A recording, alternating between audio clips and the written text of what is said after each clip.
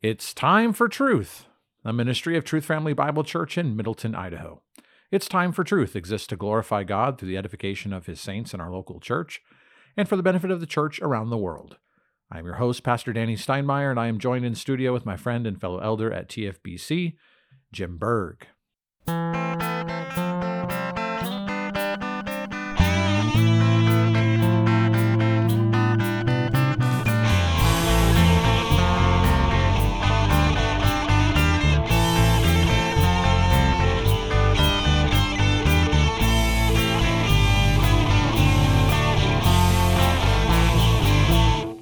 G'day, mates.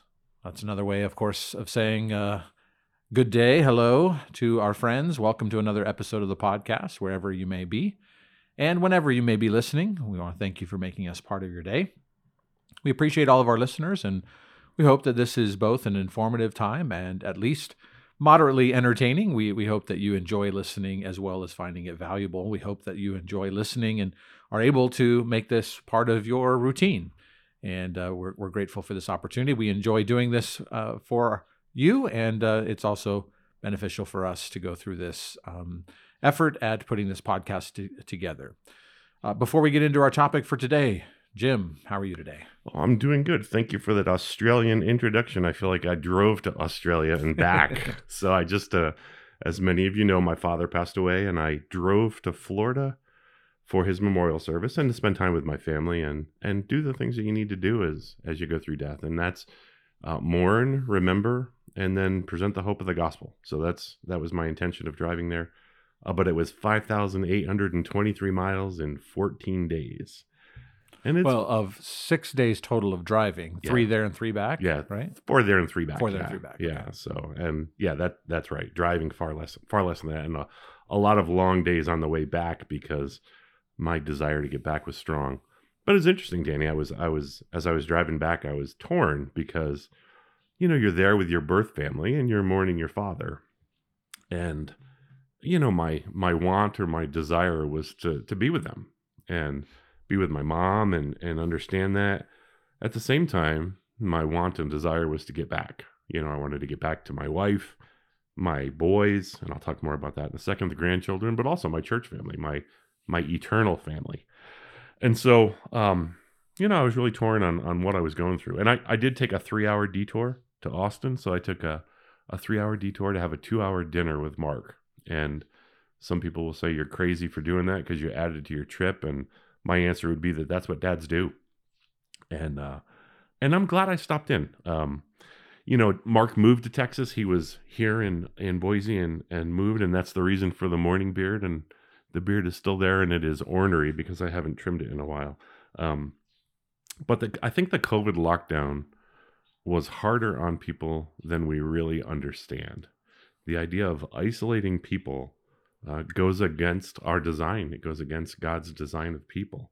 And those desires that I had to be with my family and with my eternal family, it's right. And you talked about this on Sunday night, and by the way, if you're not coming to Sunday night, you're missing some good teaching and preaching because, Eve was created first for relationships. It's not good for us to be alone. And so I got to go down there and just see how he's doing. He's been down there for 3.5 months now, on his job for 2.5 months. And it's amazing how much better he looked. He's going into the office. He's being around people. He's interacting with people. He's talking to some women, which is a good thing. He had a friend come down that he went to college with from Vermont, a nice young man that he graduated with that runs a dairy farm in Vermont.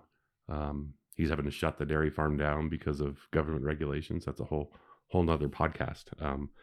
But they visited a church together, and now Mark is looking at that church. So I'm glad I went because I got to see Mark's countenance. I got to hear that he's looking at another church. Now I can look at that, and he asked me to do that. And so, those are all good things.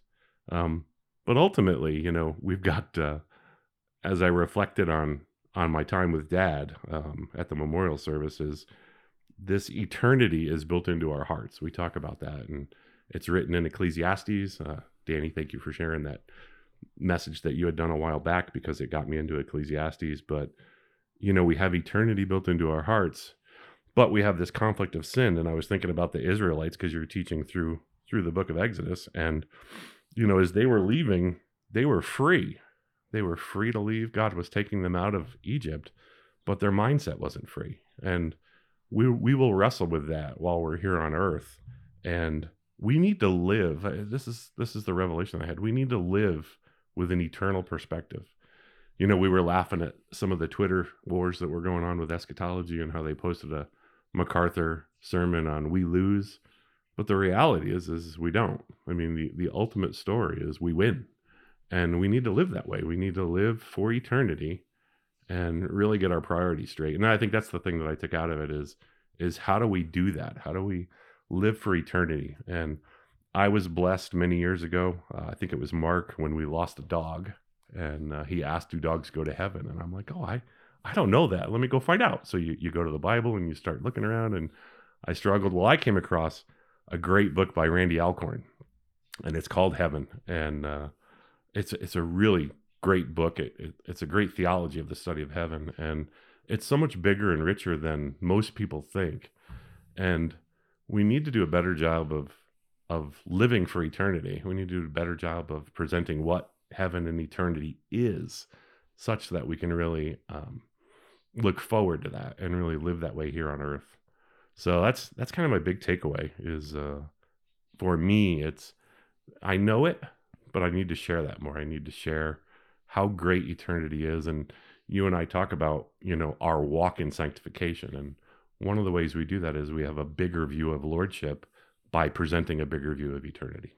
Mm-hmm. So that's my takeaway from the trip, and really going to enjoy digging into that study that I had done many, many years ago, but it's so relevant for today. And, we live with it knowing it, but how do we present that to other people as they grow in a way that they get excited about it? Oh, that's good. Well, you mentioned previously as well the value of your driving to Florida as well. It gives you a lot of that time to think and to process and to work through these issues, both in your preparations for being with family as well as in reflecting and processing through that all that experience and those thoughts on the way home. So it's funny too, because you don't have to overthink this. I say this gently. I'm the backup pastor, and I love that we have a pastor that loves to preach. But I remember one time you got sick, and I wasn't ready, and I didn't tell you this, but I kind of swore to myself and God that that's not going to happen again. And so I'm always preparing now, if that makes any sense. And but I've been stuck in 2 Timothy 2 that whole time. So for 9 months, I've been waiting to present these verses. But the reality is you can't finish your sermon because it's relevant. It's application relevant. And so I must have changed that sermon. I probably have 10 sermons in all of my, I've got 20 pages of notes on 2 Timothy verses 1 through 7, right? And the reality is that's how good God's word is. It's living and breathing. And so as I think about verse 1, where it says, be strong in the grace in Christ Jesus, and then I think about eternity, it's completely applicable. You can fold in so much into Scripture. It's a really beautiful picture. No, I know what you mean. This last Sunday, which you haven't heard yet, it was one verse. So right. That's the way it goes. Well, thank you, Jim, and we're definitely glad that the Lord answered our prayer to give you a safe return as well. So we're glad to have you back to the podcast, and just a few quick statements regarding just current events and the times that we live in before we get into our next element of the distinctives of Truth Family Bible Church. And we are recording in June. As I was even listening on the way over to a different secular podcast, and there was a commercial for Dawn Soap, and they were proud of the last 4 years of their support of Can't Cancel Pride is their motto, is their initiative, and it just seems like everyone and everything is folding and is adopting. Even Chick-fil-A, Jim, is going woke. And it's depressing and it's supposed to be. That's the goal. That's the effort. That's the campaign. The campaign is depression. The campaign is erosion and pressure. And I just wanted to give a few comments just regarding our role as believers, and just to give you some encouragement as you view the world around you, which you should. You don't want to be an escapist and crawl in a hole and pull in the hole after you. That's not the approach of Christianity. We live in the real world, and so we have our eyes open, and we should be aware and processing these things, but to process them through a biblical lens. And it's really important for us to be those who are willing to stand even when we see the world around us fold. And there are people, though, that it becomes frustrating because you would think, oh man, Chick-fil-A, they're strong and they're they're not open on Sundays, for crying out loud. They've already bucked the pressure. They're used to standing somewhat alone, and yet here they are folding, and it's just disappointing. And I just want to encourage you that not everybody is folding. It's the impression given by the times and the media and the things that are out there.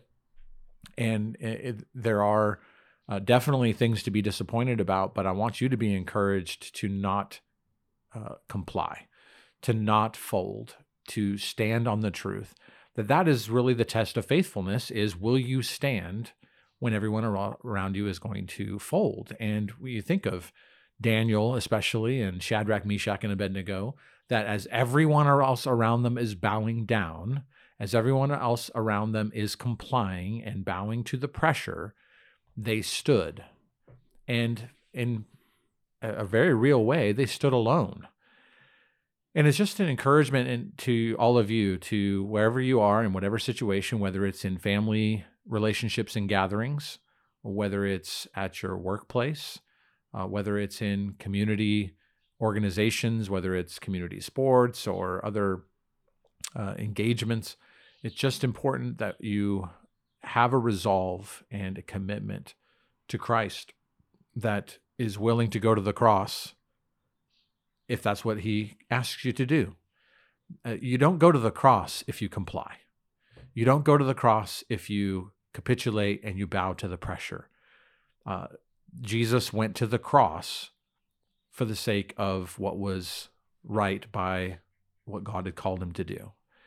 And that's important for all of us, I think, to recognize that we are not called to protect ourselves, but ultimately to lay down our lives, if necessary, for the cause of Christ that he has given us. And so we just need to stand and to be bold. And sometimes that requires practice. Sometimes you have to build those muscles. And I just remember one of the things growing up that we took a stand on as a family is we refused to play on Sundays when it came to organized sports. We weren't going to play on Sunday.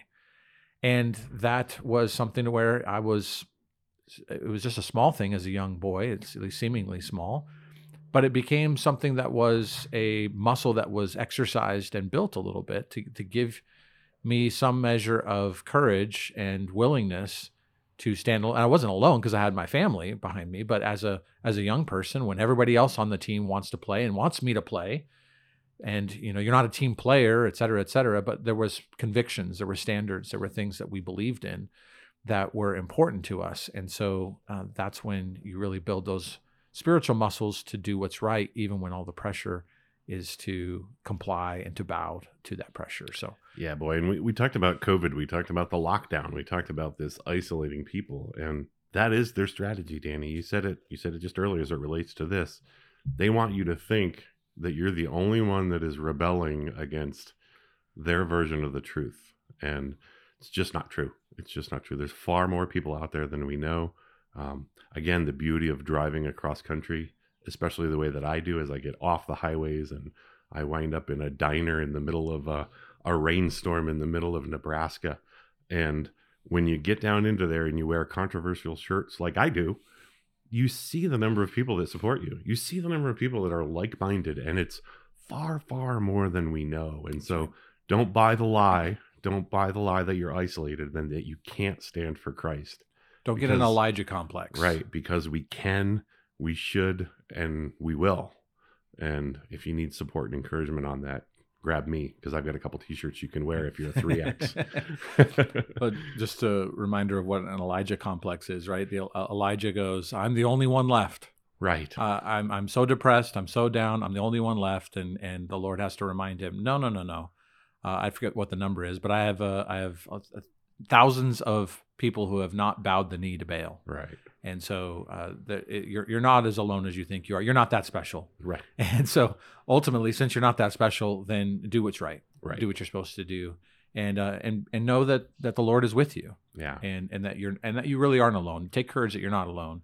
But the reality is, we need to have the resolve and to not succumb to the pressure that's around us. And what I see is actually the encouraging thing is I see good conservatives, not all Christian conservatives, but good conservatives that are like-minded. You got to be careful with like-minded because, yesterday the Mormon church was like-minded with us on things like family, and today they're gone. But like-minded in this area. And so we had the Target issue, and there's a protest against the things that they were carrying. And the conservatives did a great job of not going and shopping at Target, and their stock dropped $500 million, which is a praise God. And then the LGBTQ community comes out, and they are very organized. That was the thing that Kelly pointed out as you posted that, was they're extremely organized, but they're a much smaller group than we are, much, much smaller. And so I think learning the strategies of doing these protests together is a very effective tool. So I'm encouraged by that, if that makes any sense. And the neat part is Target, who doesn't have a standard, they don't know who they live for other than the world. They're down 500 million due to conservatives. Now they're going to drop another 200 million due to the very people that they were targeting, these LGBTQ. I mean, as far as I'm concerned, they can go out of business. That would be fine with me. Not soon enough. Right. Yeah. So. Yeah. Yep. Well, it's good. And we'll talk more about this in the coming days as well. So thank you all for your continual support and listening. We hope that these conversations that we're having in front of you are valuable to you as well. And we want to get back into our study that we have been engaging in related to our distinctives as a church. We hold as distinctive, again, not because we are the exclusive holders of it, but because as a distinctive, we say that these are marks of love, marks of care and interest and effort, of upholding and loving in the life of our church and in the teaching of our church. And so we've been studying the doctrines of grace with the acrostic familiar to us as TULIP. And so we return to our series once again. Last time we covered the L for limited atonement, and I've said before, if the T is the key to understanding the other doctrines, and U is the most controversial doctrine, and the L is the most denied, then today's episode on the I of TULIP, it is the most neglected of the five. The first three get all the press. The debates and the controversies are centered around the first three primarily, but the fourth doctrine doesn't nearly get as much attention. Now, the I in TULIP stands for Irresistible Grace, the doctrine of irresistible grace.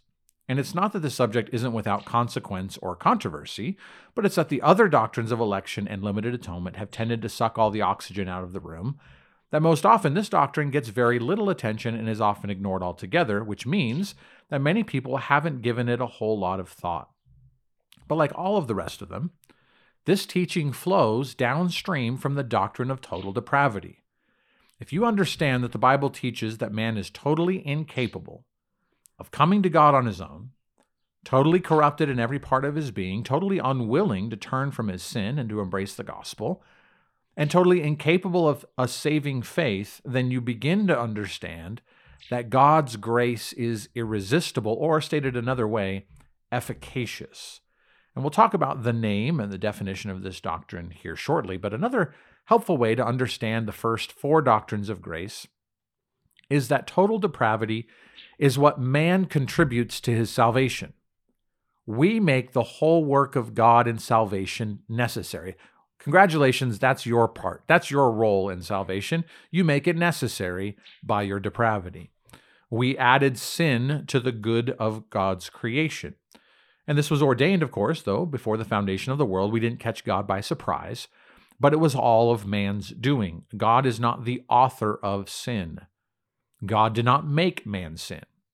Our first parents fell from innocence and rebelled against God's command, and it was Adam's sin as the federal or representative head of the human race that determined that all of his progeny, all of his offspring, all his seed would inherit a nature that is sinful.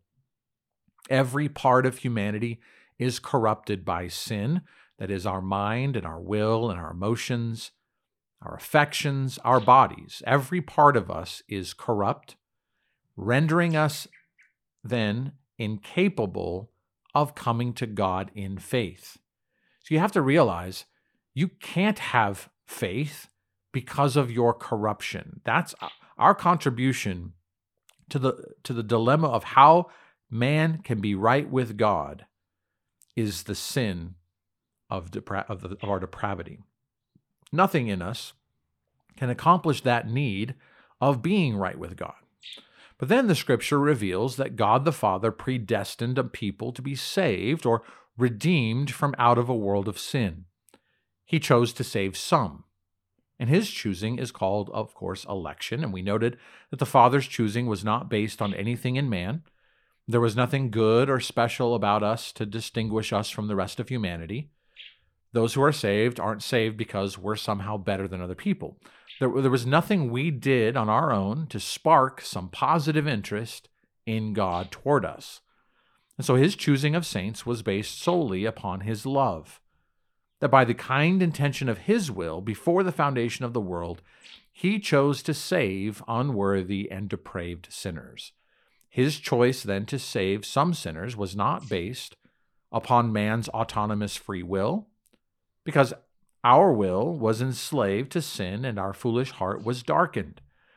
God, the Father, exercised his free will to love whom he wanted to love. I think about my calling, Danny, and I was later, I was 30, and I grew up Catholic and, listened to a ton of radio and things. So I'm sure I had heard the gospel. I'm sure I had heard about Jesus before, but not me. I walked into a movie theater, which happened to be a seeker-sensitive church, which is an oxymoron, to hear a neighbor sing. And the call was effectual. It was my time before God through his word and the Holy Spirit for me. It wasn't a year before. It wasn't later. It was that time, that theater, that moment. And I went in not thinking, oh, if I could just be convinced of faith. No, it was, I'm going in to hear a neighbor sing a song. I didn't know Scott could sing. And the light got turned on. And the light got turned on. That's what it was. That's all. And that's what we're really talking about ultimately in this doctrine is how does an elect sinner arrive at the moment when the light comes on. Right. When that happens. And that's really what this is about. And when it comes to the doctrine of limited atonement, for instance, though, a particular redemption, we see that the work of God the Son, we're really what we're going to be highlighting here is the Trinitarian role, the role of all three members of the Trinity, of the Godhead, involved in various aspects. And so we were already talking about this idea of election and God's love in terms of the Father's role.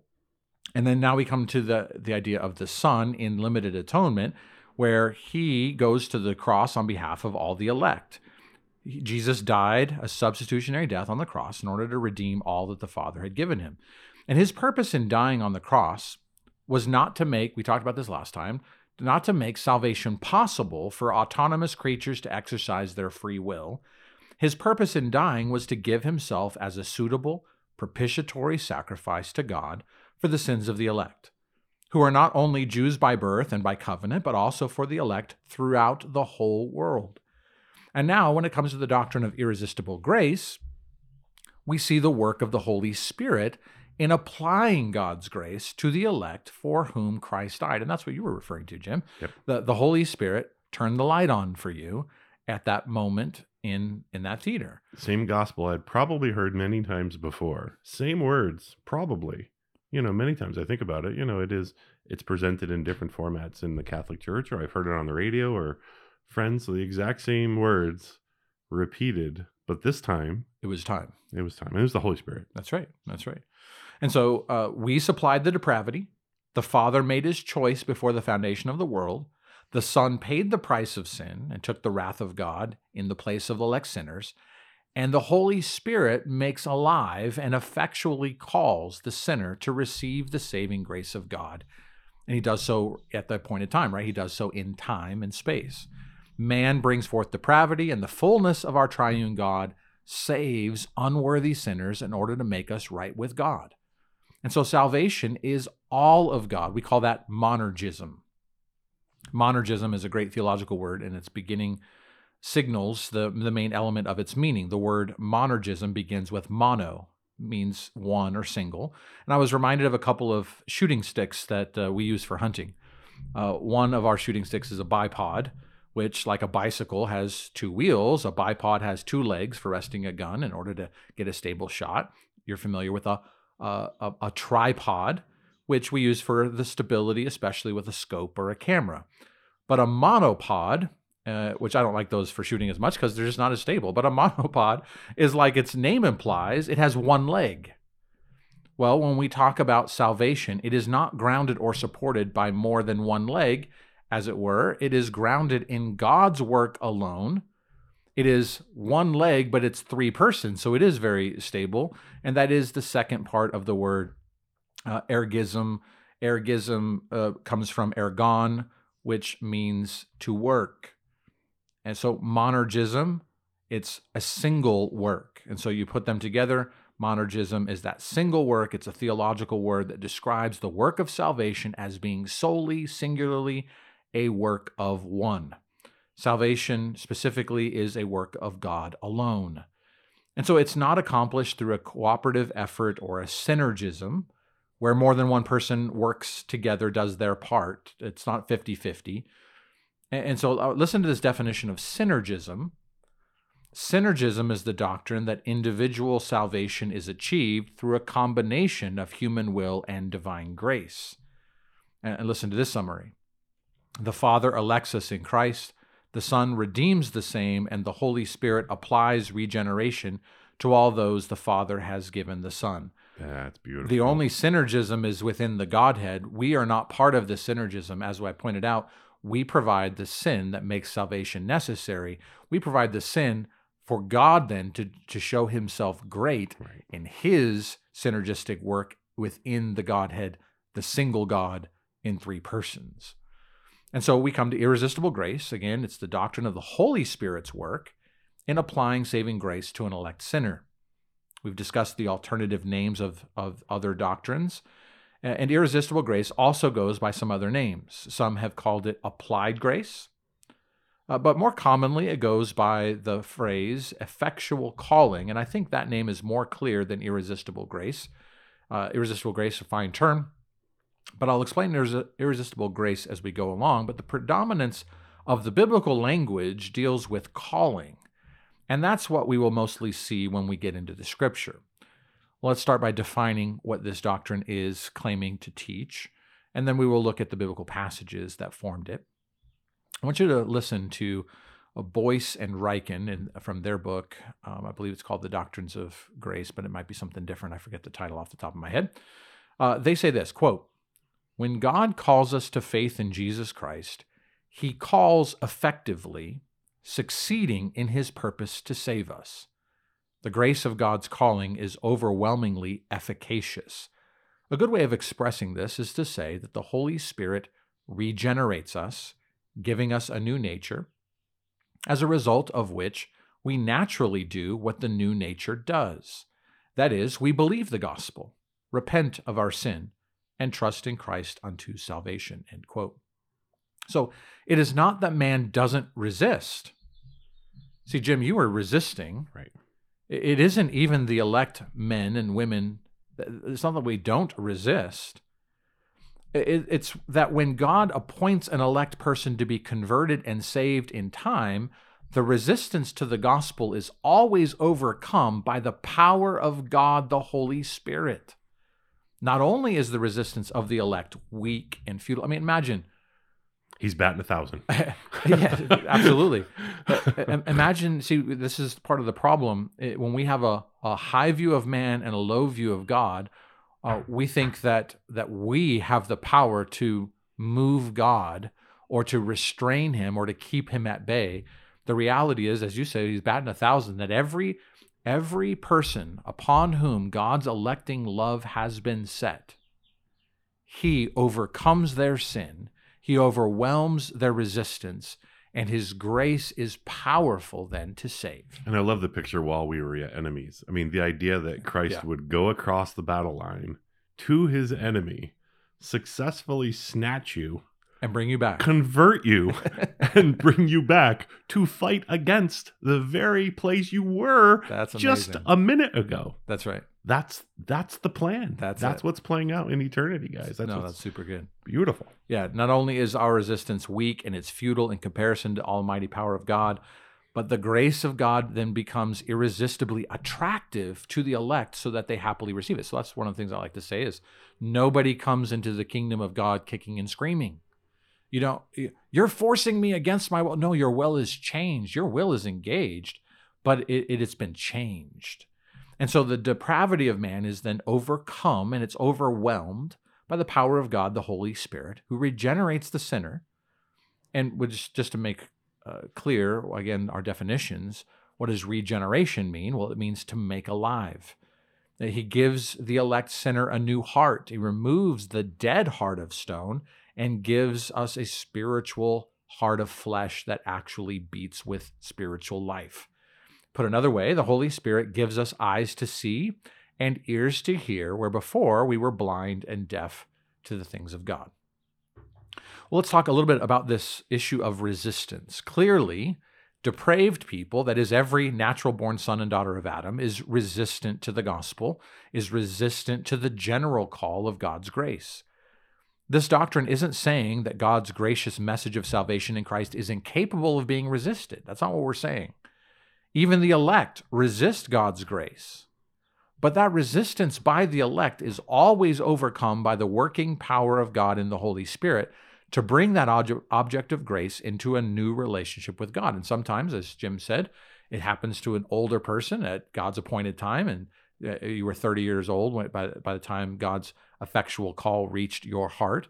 Other people, it comes younger. Some people, it's even later, Jim. Sometimes we're hoping that people later in life, sometimes it's even on their deathbed, that they finally relent that the Spirit of God comes upon them to save them. That's God's territory, and that's God's will and purpose. I think of the parable of the workers. Some people are hired early, and other people are hired late, but they all get the same wage. It's all the same outcome, but that's for the determiner of the one who hires the person to decide. And so anyway, that's just an aside, but I think it's really great. Yeah, that whole labor thing, that's a whole nother podcast that's so relevant today of, I deserve more because of person X. That's the world we live in today. That's a whole nother podcast. I love that parable of the worker. It's a really important one. That's right. You provide the work, God provides the provision. Take it or leave it. That's right. That's right. More on this issue of resistance, consider Acts 7, verses 51 to 53. You men who are stiff-necked and uncircumcised in heart and ears are always... something's right. That doesn't seem right there. Uncircumcised in heart, and ears are always resisting the Holy Spirit. You are doing just as your fathers did. Which one of the prophets did your fathers not persecute? They killed those who had previously announced the coming of the righteous one, whose betrayers and murderers you have now become. You who received the law as ordained by angels, and yet did not keep it. So here's a passage where Stephen, this is Stephen's sermon, just prior to his execution. His point here in these verses is about to be proven in stoning here shortly. Here's a passage where Stephen is preaching in the power of the Holy Spirit, and the Spirit affirms that the listening Jews were known for, characterized by their historical and personal resistance to the Holy Spirit, he says. How about Acts chapter 9, verses 1 through 5? Now Saul, still breathing threats and murder against the disciples of the Lord, went to the high priest and asked for letters from him to the synagogues at Damascus, so that if he found any belonging to the way, both men and women, he might bring them bound to Jerusalem. As he was traveling, it happened that he was approaching Damascus, and suddenly a light from heaven flashed around him. And he fell to the ground and heard a voice saying to him, Saul, Saul, why are you persecuting me? That sounds like resistance, right? And he said, "Who are you, Lord?" And he said, "I am Jesus, whom you are persecuting." And so here you have Saul, one who was resisting the Spirit of God by way of his persecution, and had his resistance then overcome by the power of God. And this unusual example of God's power pictures the normative experience of every believer, who at first resists, who fights against, who refuses to submit, and then the person of Christ in the gospel is made plain through the regenerating work of the Holy Spirit. The spiritual scales on our eyes fall off, and we see the truth with eyes of faith for the first time. And so the main point here is that resistance is real and possible, but for the elect, God always overcomes that resistance with his power, meaning saving grace is irresistible. Yeah, and resistance is that's all we can do when we are not saved, if that makes any sense. That is all we know. And so we do fight it. We are Romans 1 at that point. Yeah. So yeah. That's very true. I want you to listen to a few quotations on this subject. The Westminster Confession of Faith says, "All those whom God has predestined unto life, and those only, he is pleased in his appointed and accepted time effectually to call by his word and spirit out of that state of death in which they are by nature to grace and salvation by Jesus Christ, enlightening their minds spiritually and savingly to understand the things of God, taking away their heart of stone and giving them a heart of flesh, renewing their wills, and by his almighty power determining them to that which is good, and effectually drawing them to Jesus Christ, yet so as they come most freely, being made willing by his grace." We have to be made willing to come to God, and we do by the power of the Holy Spirit. Martin Luther wrote this, quote, "When God works in us, the will is changed under the sweet influence of the Spirit of God. Once more it desires and acts, not of compulsion, but of its own desire and spontaneous inclination." Once again, he's just saying we do desire to come to God. We do so freely of our will, recognizing that our will had to be changed, and that comes by the sweet influence of the Spirit of God. Another one, John Murray said, quote, "God's call, since it is effectual, carries with it the operative grace whereby the person called is enabled to answer the call and to embrace Jesus Christ as he is freely offered in the gospel." Well, let's also now look at this matter of God's call. And the first thing we need to point out is that there are two kinds of calls in the Scripture. Jim and I were talking about this before the podcast this morning, before we hit record, the idea of the two kinds of calls in the Scripture. The first kind of call is the general call. Also, we refer to it as the universal call. It's also referred to sometimes as the external call. Well, what is this general, universal, external call? The general call is the external, general, and universal message of the gospel that is preached to every person. This call is the wide net. It is the indiscriminate broadcasting of seed by the sower. If you recall the parable of the sower, the seed goes everywhere. It lands on the road. It lands in thorny ground. It lands in tilled soil ready for the Spirit of God to act. It goes everywhere. Just to make this relevant, it goes during Pride Month. This is part of what you're saying for us to stand firm in God's word against the evils of the world. This is part of our general calling. We are called to do this. So, we're not called to fold and give in and go shop at Target. We're called to fight and resist this for the purpose of truth, for the purpose of true love, for the purpose of glorifying God through this general call. Very true. What is the message of the gospel? Jesus is Lord. Right. So since he is Lord, we should not and must not bow. And we win. That's right. That's right. So this call is the go tell it on the mountain. This is the broad casting of the net of being fishers of men. I explained to somebody, we were fishing actually. I think I was explaining to one of the Wilkie children the idea of, we're called to be fishers of men. And just like we were sitting there fishing, it doesn't mean we're always catching, but we keep casting. We keep throwing it out there, and we trust the Lord for the catching. And that's a really good picture of this idea of this general call. We're going fishing. Jesus said in Matthew 11:28, "Come to me, all you who are weary and burdened, and I will give you rest." That was a general call to the people to come to him. John 7:37, "If anyone is thirsty, let him come to me and drink." This is the universal call of evangelism, calling people to repent and believe the gospel. This call is resisted all the time. I think about all the fish that swam by our lures and swam by our bait and resisted the temptation, the good temptation to jump on our hook. This call is routinely rejected in sin and unbelief, but the offer is real for anyone who will respond to the message. This is a loving call. It is a call that is given in hope. And Scripture affirms in Matthew 22, it says, "Many are called, but few are chosen." And we must remember that it is a call that no natural man can respond to on his own. And this is why we must not adulterate the gospel, because no slick marketing, no attractive packaging, no rounded corners or smooth edges of our cultural accommodation will ever help a natural man to understand the things of God. The message of Christ is similar to what you said earlier, Jim. It's the same message that you probably heard before. It's not that the message needed to be changed in order to figure out what's that key that unlocks Jim's heart. That's not what that's not what we need to be looking for.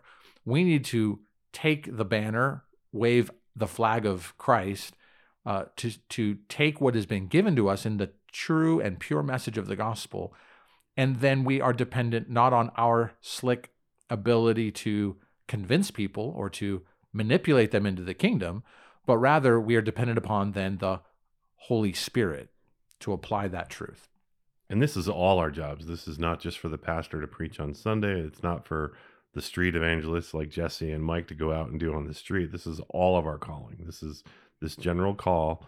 It's everything that we do in life, all of life for God. And so important for us to do. Even inviting people to church, I think about us. Our neighbors invited us 10 or 15 times, Danny. Same invitation every time. Politely saying no thank you. Politely saying no thank you. Politely saying no thank you. Politely resisting. Finally, accepting, not for the purpose of going to church. We were going to hear him sing. That was the only reason. Oh, that's new. So as many times as we said no, they did their job they kept asking.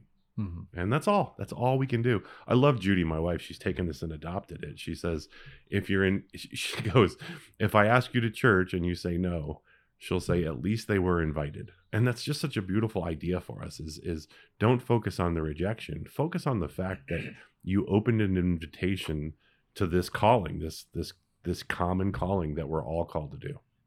So That's right. We are sowers. Right. And we recognize the scripture in 1 Corinthians talks about that God gives the increase. Other people have the job of watering, for instance. Right. But we all are to be sowing. We are to be watering and cultivating. But the reality is that we are dependent upon God to bring forth life. Yep. Well, so we have the universal call or the general call, but now we want to highlight this thing called the internal call. Or the specific or limited call, also known as, again, the effectual call. All of these names refer to a distinct kind of calling that is experienced only by those who are saved. And this is where God is gracious to bring the elect to saving faith. A great analogy of this spiritual reality is the story of Lazarus in John 11. Lazarus is dead and he's decaying. Remember, by now, Lord, he surely stinketh. Right. Reminds me of the King James. By the time Jesus arrives, he's decaying. Lazarus may have ears, but he cannot respond to a general call to life from his friends. As a dead corpse, Lazarus was incapable of answering any external calls. But because Jesus loved him, he determined to give Lazarus a specific and effectual call whereby Jesus called him by name and Lazarus came forth. And the illustration here is that when God calls someone he has chosen to love, that spiritually dead sinner receives that call internally and is awakened. He comes then to spiritual life. Death has no resistance to the power of God. That's the beautiful picture of this story with Lazarus. Death has no resistance to the power of God. God's grace in that way is irresistible. And so when he calls, those he has chosen come to spiritual life. The effectual call of God is irresistible. Now, did you say this, or did I hear this from another pastor? If Jesus didn't name Lazarus, that all the dead would get up and walk out. It was just kind of a funny. I brought it up as something I've heard. I'm not original with me. It was just a funny way of thinking about it. Yes. But that's how powerful it is. I mean, if that was his desire and plan, God is capable of doing that. Now, that's that right. wasn't the plan. But he's chosen to love some. Right. And that was one of the things that when we think about the Bible trivia answer, what's the shortest verse in the Bible? And it's Jesus wept, 2 words. And this was the occasion. Right. He wept at the tomb, and people were marked at how much Jesus loved Lazarus. And that's the thing I love, is that the call is so specific and individual, and that just makes sense. That's such a beautiful picture, and it has to be. It's individual. And that goes back to, it ties into what we talked about last time, is that in terms of the idea of limited atonement, it means that Jesus died for you by name. By name. Right? He died for you as a person, individually, not as a potential that hopefully you'll come to this conclusion depending on your what you own. do. Right. Yeah. Exactly. Yeah. And so God's power, his grace, is irresistible to the power of resurrection to spiritual life.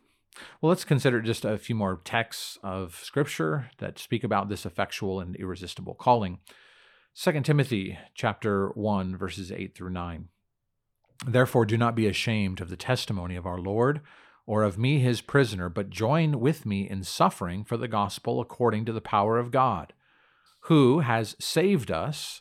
So he's talking about the power of God, who has saved us and called us with a holy calling, not according to our works, but according to his own purpose and grace, which was granted us in Christ Jesus from all eternity. Just highlighting once again, salvation is about the power of God to overcome our resistance as dead sinners. And a beautiful verse back to Pride Month. Don't be ashamed of the testimony of our Lord. Such an important concept. And you know, who's Paul talking to here? Timothy.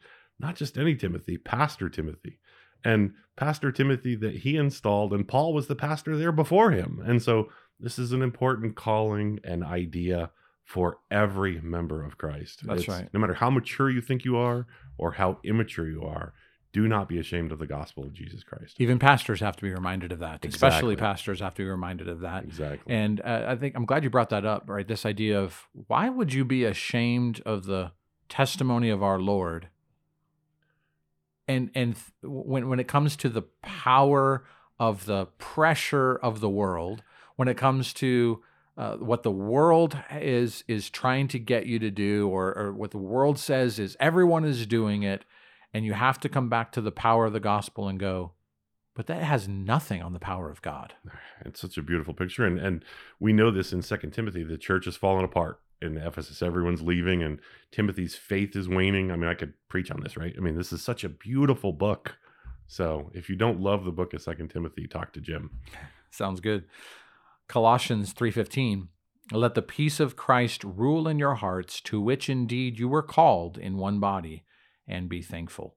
The peace that can live within your heart is grounded in the reality that you were called.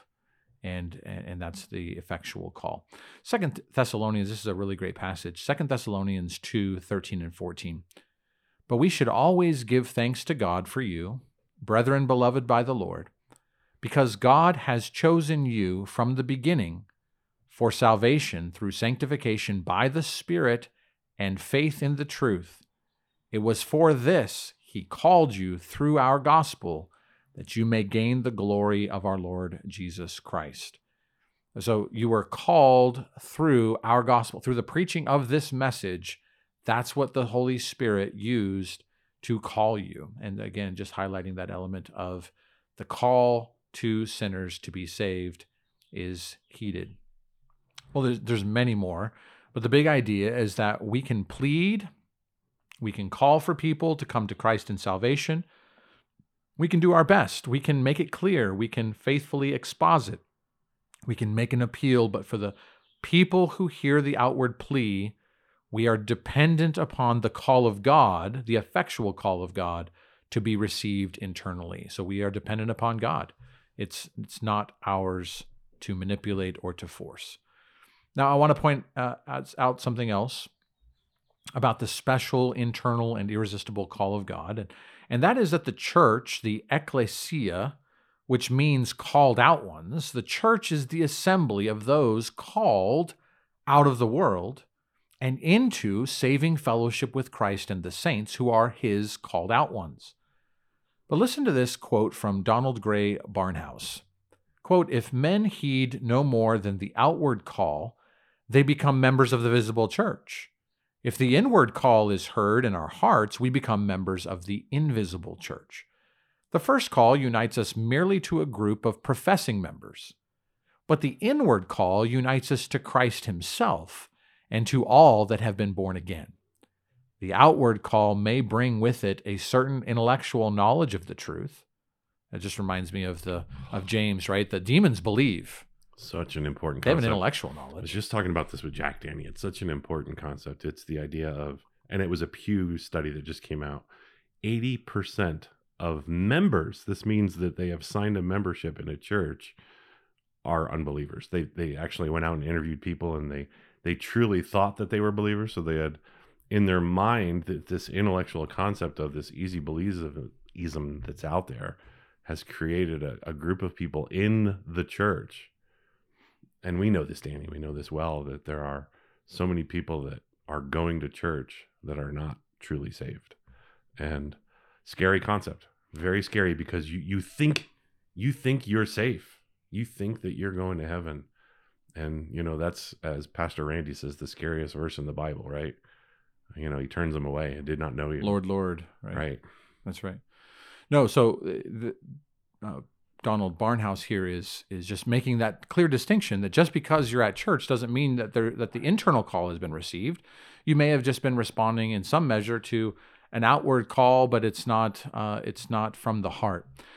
Continuing his quotation here, it says, "The inward call brings us the faith of the heart, the hope which anchors us forever to Christ, and the love which must ever draw us back to him who first loved us. The one can end in formalism, the other in true life. The outward call may curb the tendencies of the old nature and keep a soul in outward morality. The inward call will cure the plague that is in us and bring us on to triumph in Christ." And so while there is, again, value and benefit of heeding the external call, this gets to some of the Christian nationalism discussion and debate going on, where some people are like, hey, we don't care anything about the outward call. It's all about the inward call. Well, it is both. But the reality of eternity, the reality of salvation does indeed come down to the inward call.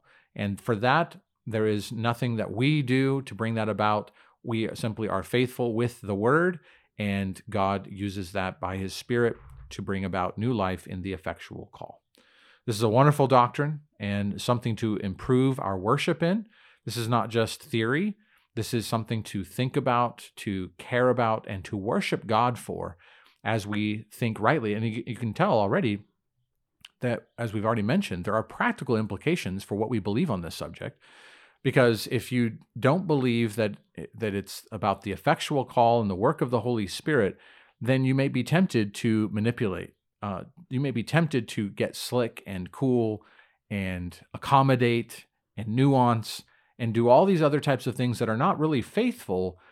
They're your efforts to try to convince a person who has an autonomous free will, rather than we preach the gospel and the Lord is the one who brings the increase. He is the one that causes life to grow, and we give it to him, and we're dependent upon him for that. And so these are not fringy doctrines at all.